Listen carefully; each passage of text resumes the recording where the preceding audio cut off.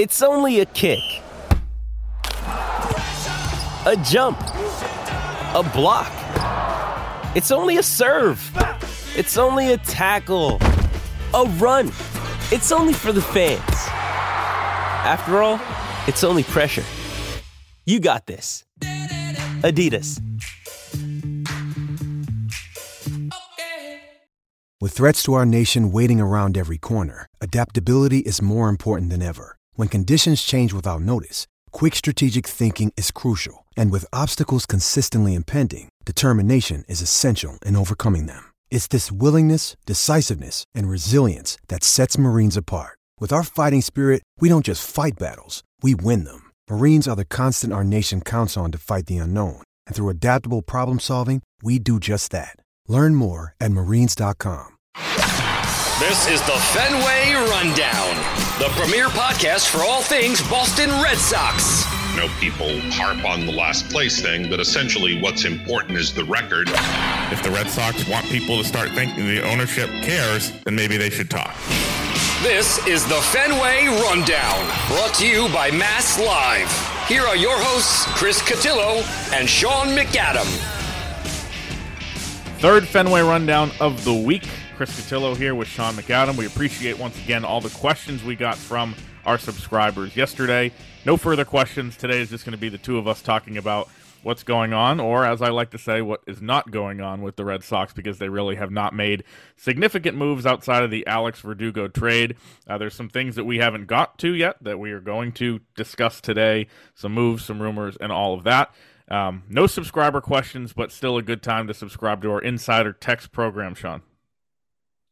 Absolutely, Chris, and we'll be doing another Insider Text mailbag next week while you are on vacation and I am running the show by myself.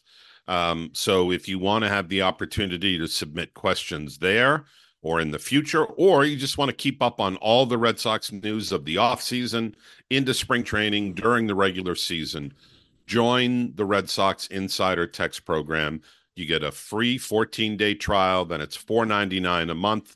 All you have to do is text the word join to 617-751-6257, then click the link and subscribe today. A lot of people are having fun with it. We're enjoying the back and forth. Come join us. Before we go any further, let's talk wardrobe today, shall we? Since we are wearing things both close to our respective hearts. I have, if you can see here, an Agunquit Maine shirt on, which is where I spend every free waking moment. And Chris, hopelessly stuck in his college career past, has sadly, for all of us who can see this visually, his North Carolina jersey on with his pale white shoulders showing underneath. Yeah, it's December, and I've not seen sunlight for a few months. I just thought, not just comfort, but also, first of all, the Red Sox, we'll get to this, burying the lead here, picking up a Tar Heel for their Major League roster in Cooper Criswell this week. Initials are CC, went to North Carolina. Can you beat it? No. Fortunately, he's making a little more money than I am with a $1 million contract for next year, but that's something to discuss in our Rays meeting with you, Sean, my boss, in January.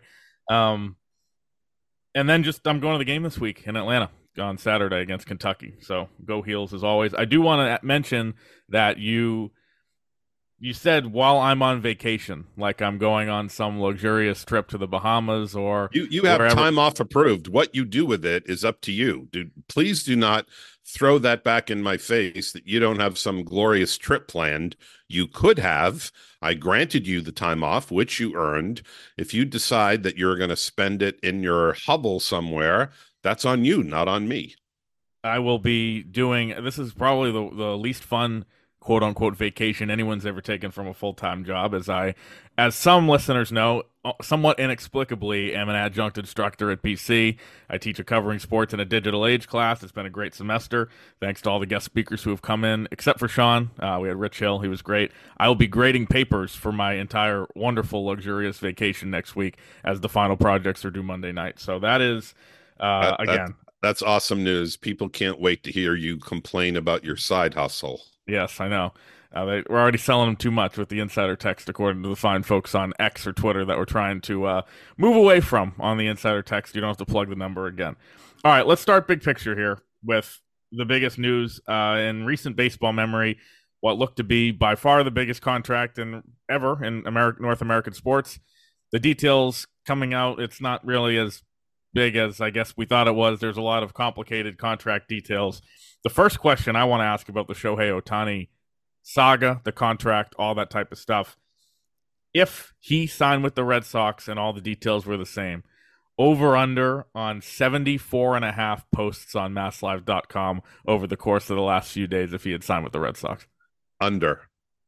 I don't think so. I misspoke. We would have over. We would have more than that. Right. Yeah. I thought you were too low with your estimate, which is why I said under. But yeah, we would have gone over 74.5. No question. Yes. And so our thoughts and prayers with the Dodgers beat and those on the Angels beat that have had to do that.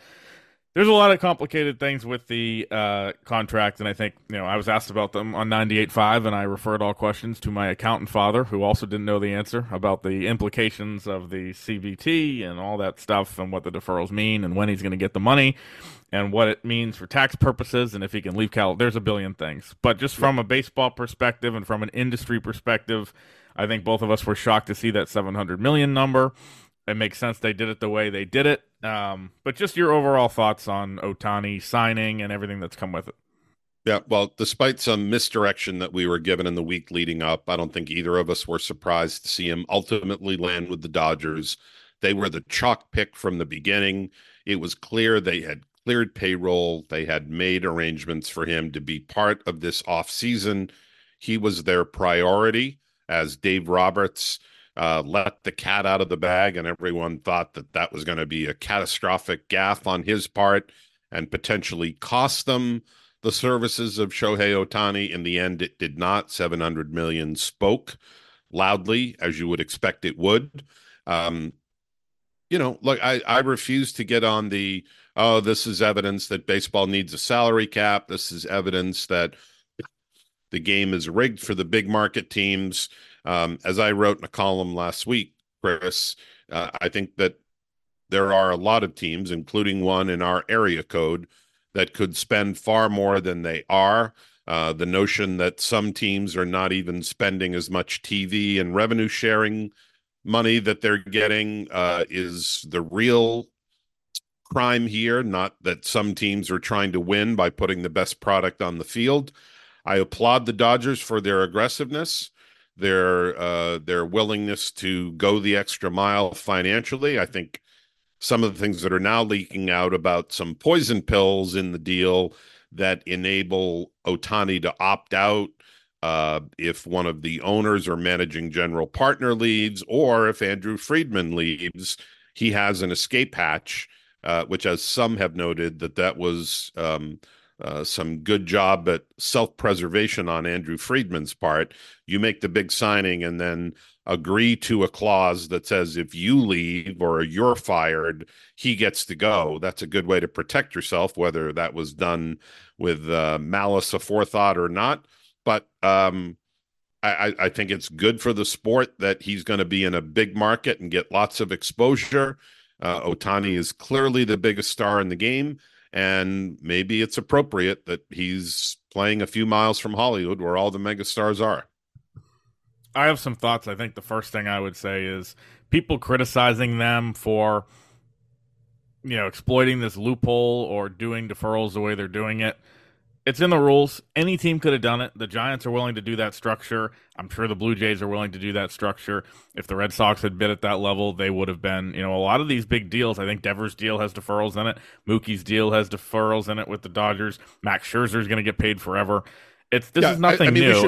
We should point out not to the extent of the deferral here. But it's allowed. Right. If you're going to allow $1, then you have to allow $68 million to be deferred, and they did nothing wrong. They operated within the structure.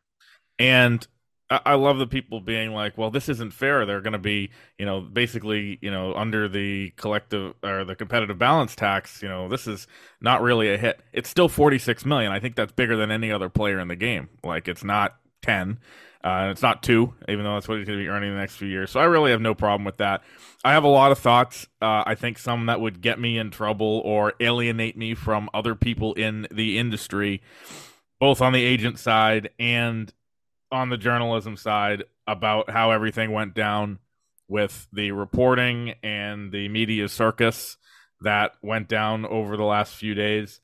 As someone who came up and was determined, at least early in my career, to be the next big newsbreaker, I had to deal with a lot of agents, as you have throughout your career, and a lot of different people trying to spin things, and kind of realized at one point reporters are just collateral in this big game we play, and when there's that much money at stake, you can get lied to sometimes. So I have a lot of respect for John Morosi and how he has been kind of dragged through the mud for that mistake the other day. I think is kind of unfortunate. And there's a lot I think that went on behind the scenes, and I think that was an interesting kind of moment for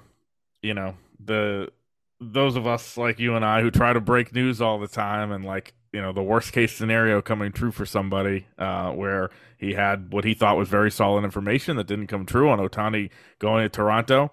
I think it's terrifying, that people you trust could tell you something that ends up being wrong. I don't know all the details of the story, but from the perspective of what we do, that was a moment where it's like, there is a huge amount of risk when we are hearing things and trying to break stories. Yeah, it is unfortunate. We both know John Paul Morosi. I don't think anybody wishes that on anybody in the business. That said, when you make a mistake that of that magnitude, as he did, your reputation is going to take a hit, and he's got to deal with that fallout. I don't envy him doing that, but those are the consequences of making a mistake like that on the big stage. Yep, and I think there's been a lot of talk about the race to be first, all that stuff. That's obviously changed a lot in the last few years with the advent of Twitter, X, and now our insider text program that is taking over. But I think it's just kind of been fascinating to look at it as a third party observer, and in that way, I'm glad that the Red Sox were not involved on a Friday and Saturday from that perspective, because we would have had a lot of trouble trying to figure out what was real, what was not, if they really had a chance. I think are you? We talked about this before, but are you surprised in any way that the Red Sox weren't among the most aggressive teams there? I know we both agreed from a baseball perspective, it just did not make that much sense. But at the end, it seemed like it was the Giants, the Cubs, and the Blue Jays, along with the Dodgers and maybe the Angels, being involved there, and the Red Sox, if they had any interest, it was preliminary, and that was that. Yeah, we knew fairly early on in the process that they weren't going to be real players for Ohtani.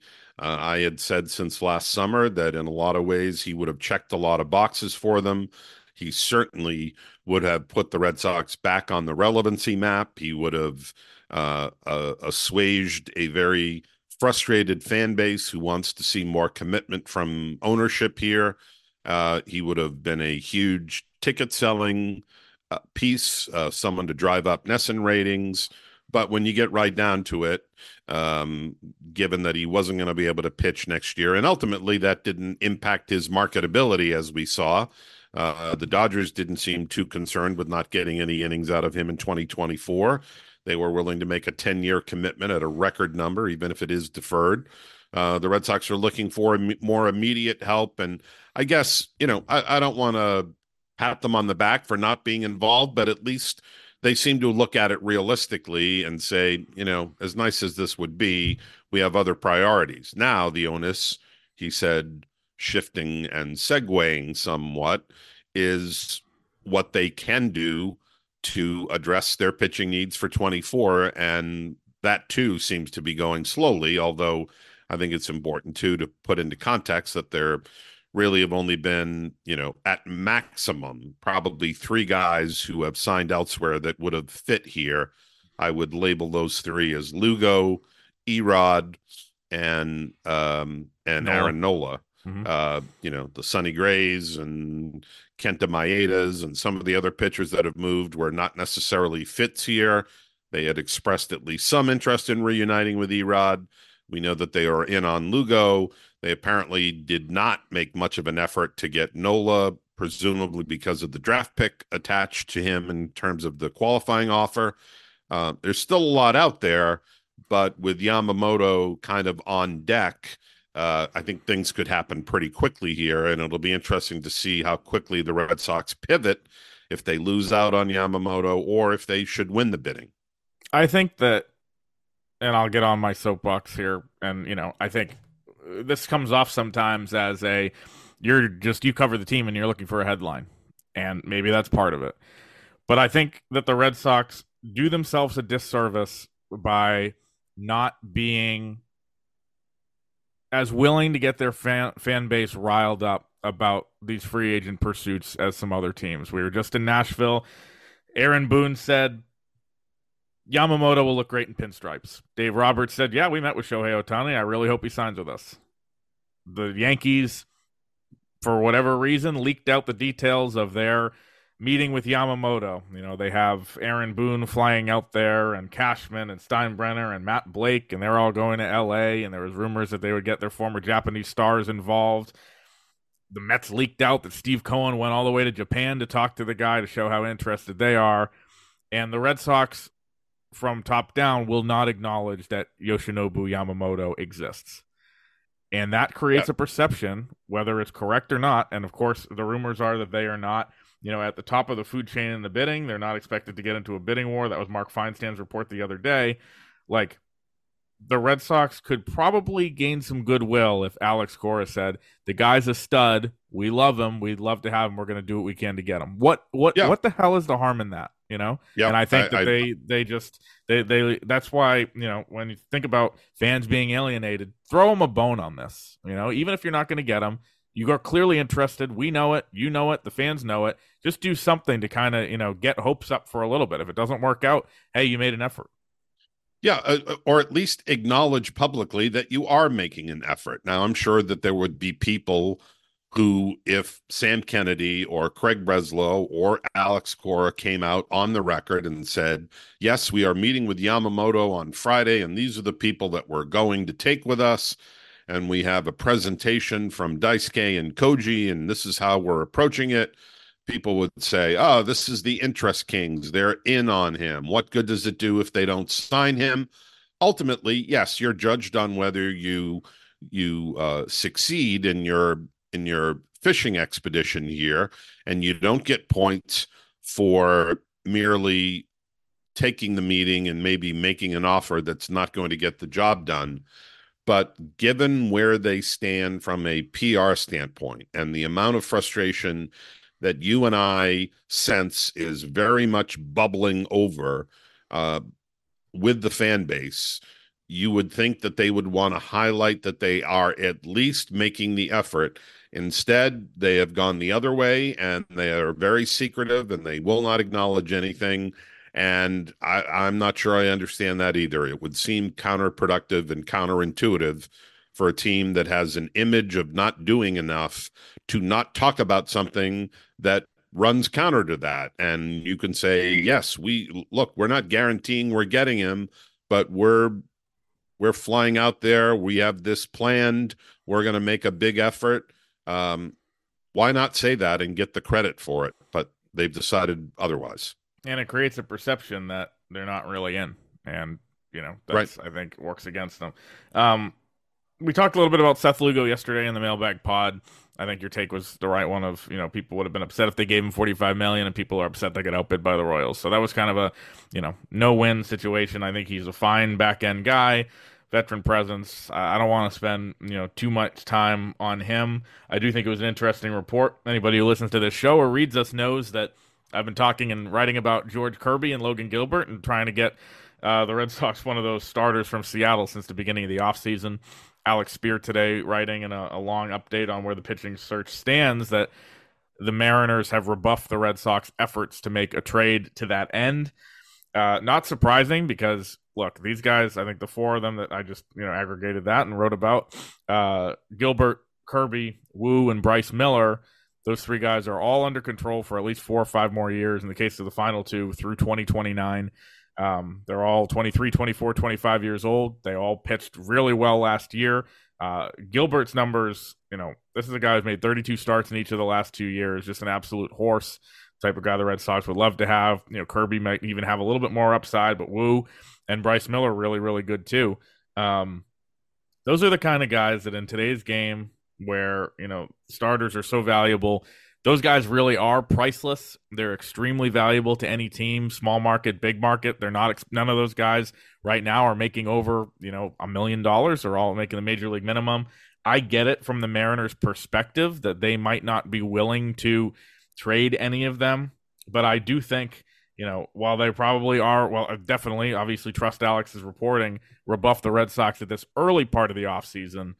That doesn't mean by opening day things won't change if the Red Sox say, all right, fine, we'll talk about Roman Anthony, or all right, fine, we'll talk about Meyer.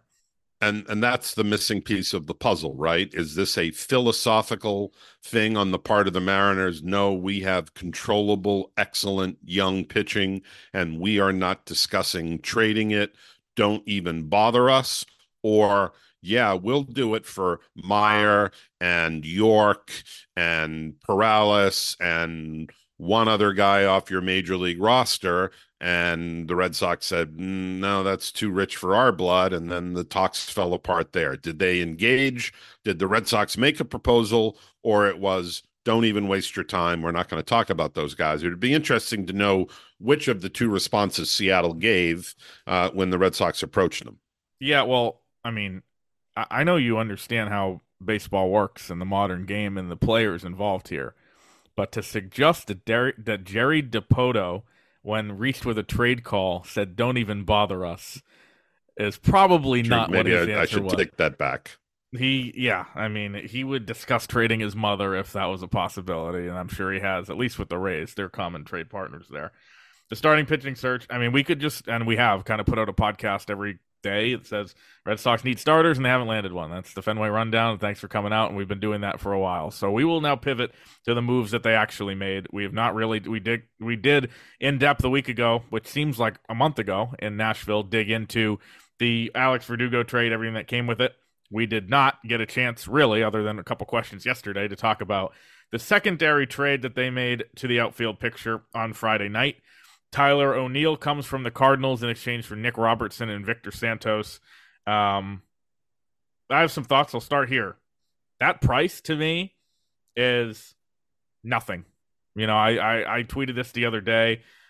Like, if you look on paper, I know Nick Robertson developed the sweeper and looked pretty good down the stretch in a couple of outings, but this is a guy who Nick Robertson and Justin Hagenman, for those who forget, were the two-man return for Kike Hernandez, who at the trade deadline had the lowest WAR in baseball and was definitively the worst player in the game.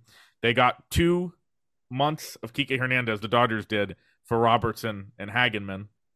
Now all of a sudden, Robertson and Victor Santos, who's not a prospect, he's kind of a depth guy who was a minor league free agent the Red Sox re-signed, can get you a year of Tyler O'Neill. I know it's been different. I know it's not Bloom and it's Breslow now, but just seems, like they basically, turned 2 months of Kike in a way into a year of Tyler O'Neill, which has a lot of upside. So I think the price was right there. They have a lot of relievers. We'll get to that in a second, making Robertson expendable. I think O'Neill is a guy who, is not going to probably give you the production of an Adam Duvall. He's probably going to give you better defense. He has the upside to be, really good, younger, has power, had a great year 2 years ago, has struggled with injuries. And I think, when you talk about just the roster being more functional with a right-handed bat like that compared to a Verdugo, I think it makes a lot of sense. It's an upside play. It's a 1-year play. He's only going to cost $5 million. And I think he's a guy that,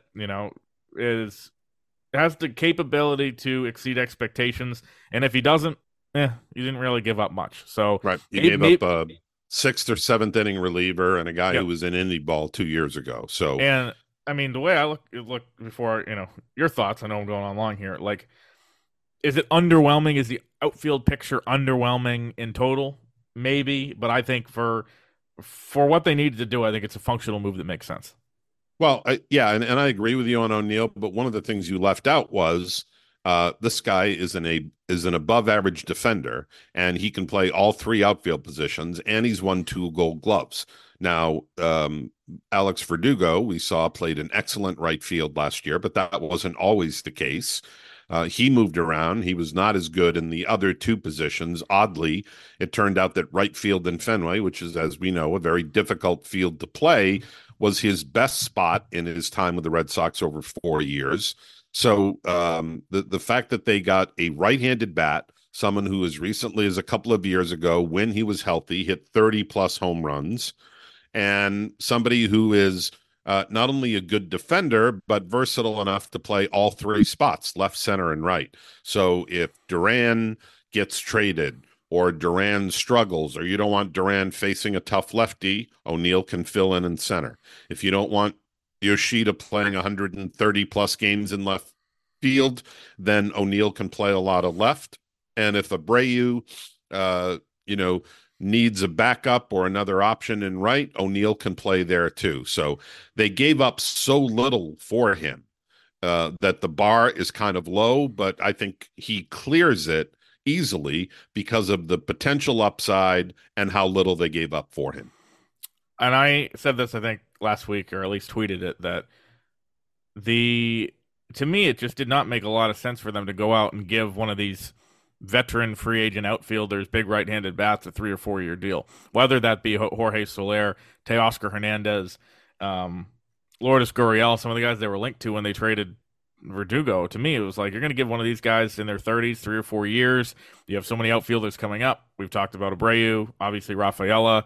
You have Yoshida for 4 more years. You have Duran under control. You have Anthony coming up. That just did not seem to be a perfect fit. The other takeaway, I think, from how they're making these trades, they really like Willy Abreu, and they think he could really be a regular and a guy who can play right field. They think the arm plays.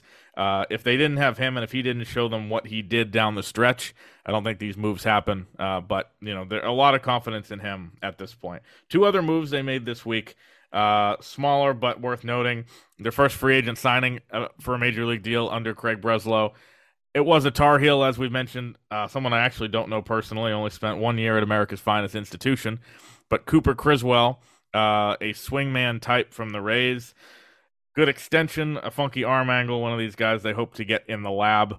I think, to me, if there's any takeaway here, it's that Breslow is very aggressive in adding a lot of arms that he thinks could be helpful.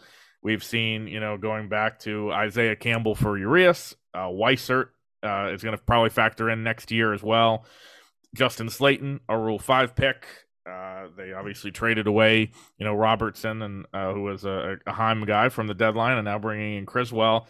It's a very crowded mix with those guys: Brian Mata, Zach Kelly, Yovera, Schreiber, Winkowski. They have a lot of guys that are only going to be going for a few spots. And I think that, it's just one of those Breslow's identifying interesting upside arms, not big names, and hoping that he can find a diamond in the rough with them. I think fans interpret this and think it's going to be the only thing they do. I still don't think that, but he's trying to make his mark on the pitching staff already and at least lead to some competition in spring training for those types of roles. Yep, and we remember the remarks from Alex Cora down the stretch in September about how important he thought it was to provide additional depth, hard-throwing arms, and guys who have options and thus can be moved back and forth for flexibility's sake next year. You and I both recognize, I think, that the bullpen is going to be a team strength, particularly if you end up having guys like Crawford and like Houck and like Whitlock as power arms there to give you an inning or multiple innings out of the bullpen in front of guys like Martin and Jensen in the back end. They have a lot of options. They could probably use another lefty to go with Bernardino, but right now they're stockpiling different depth options and giving themselves a lot of flexibility. There's a lot of talk about how you need, as many as 9 or 10 starters to get through a year. Well, you probably need double that in the bullpen, and the more options, the better. Alex Cora said something interesting at the end of the year on that, where he said there's going to be some guys who we're going to have tough conversations with in spring training that are going to get sent down that you would never expect would be sent down. I don't know if he has his eye on someone specifically, but I do think there was a feeling in the last couple of years that they gave guys too long of a leash And if they had a track record, they let him struggle in the majors. We've talked before about how Caleb Ort had the longest leash of any human being who's ever played in the majors. Just going out. Brazier was another. Yep, for forever. The guys that I look at to be on high alert, despite success in the major leagues before, I could see Tanner Houck going down to AAA if they need that to happen. I could see John Schreiber going down to AAA despite having a really good year 2 years ago. Like, these guys should be on high alert because, it's Craig Breslow coming in and saying, if Justin Slayton's going to win us a game today, we don't care that no one knows who he is and that you, Garrett Whitlock, were the best reliever in the game 3 years ago. And I think that that's a very real thing. Yep, it has to be a meritocracy. When you have struggled as much as they have the last 4 seasons with 3 last place finishes, there should be no sacred cows, and particularly in an area like the bullpen where there are so many options available, guys that you claim off waivers or making, did anyone think that Brennan Bernardino was going to have the kind of impact that he did last year? No, but it's a reminder that you can find guys in the ether who can contribute. Ryan Brazier, going back to 2018, nobody knew who he was. He opened some eyes during spring training and became a very important part. After that, he wasn't of much help. So, as our friend Peter Gammons likes to use the word fungible, I think that goes double for anybody when you're talking about relief pitchers. Some guys have good years. Some of them don't follow that up. And when they don't perform up to expectations, then you need to look elsewhere and you need to have those options internally. And now they have some. Quickly, would you entertain a trade involving Kenley Jansen or Chris Martin with all these arms? Yeah, I think you have to. I think that there can be no untouchables here. Kenley Jansen is a guy in his mid-30s who's had some durability issues or injury issues the last couple of years. Chris Martin, I'm going to go out on a limb and say he may have a very good year, but it's unlikely that he's going to have as good a season as he did in 2023. So if you have the opportunity to sell high on him and get yourself a younger, more controllable option, or address second base and get an arm out of it too, then I think everybody has to be on the table and everything has to be on the table. I don't necessarily think they're aggressively shopping, but if somebody calls, I think you have to at least entertain what they have to say. Yep, I agree with that. We'll touch very quickly. Roberto Perez coming in a minor league deal. They wanted him very badly last year. I think Cora likes him as a defensive kind of catcher. He is going to fill that Jorge Alfaro role of a third catcher. If Reese McGuire is not performing and Perez can, give them something defensively, maybe he factors in. My takeaway here probably takes them out on Martin Maldonado, who never seemed like a great fit. Do you have any inspiring thoughts on Roberto Perez? I don't, other than the fact that it's smart to have a major league tested catcher at AAA, because as the saying goes, you're always a foul tip away from an IL stint.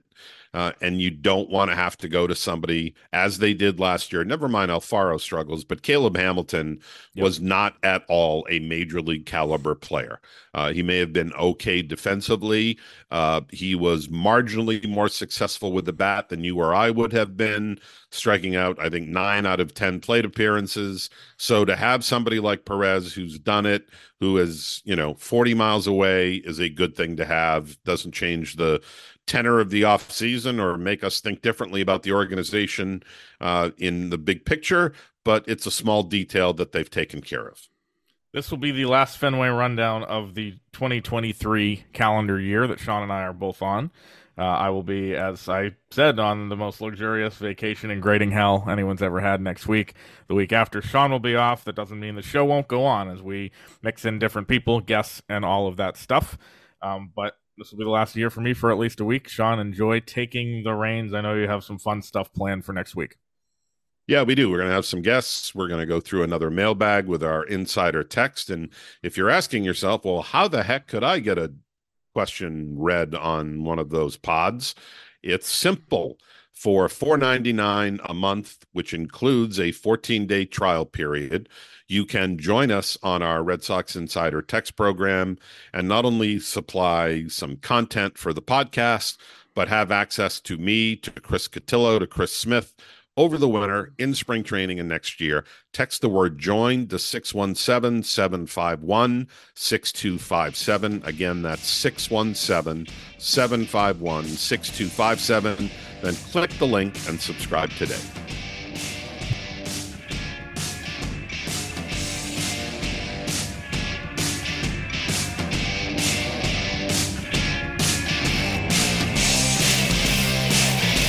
This has been the Fenway Rundown, brought to you by Mass Live.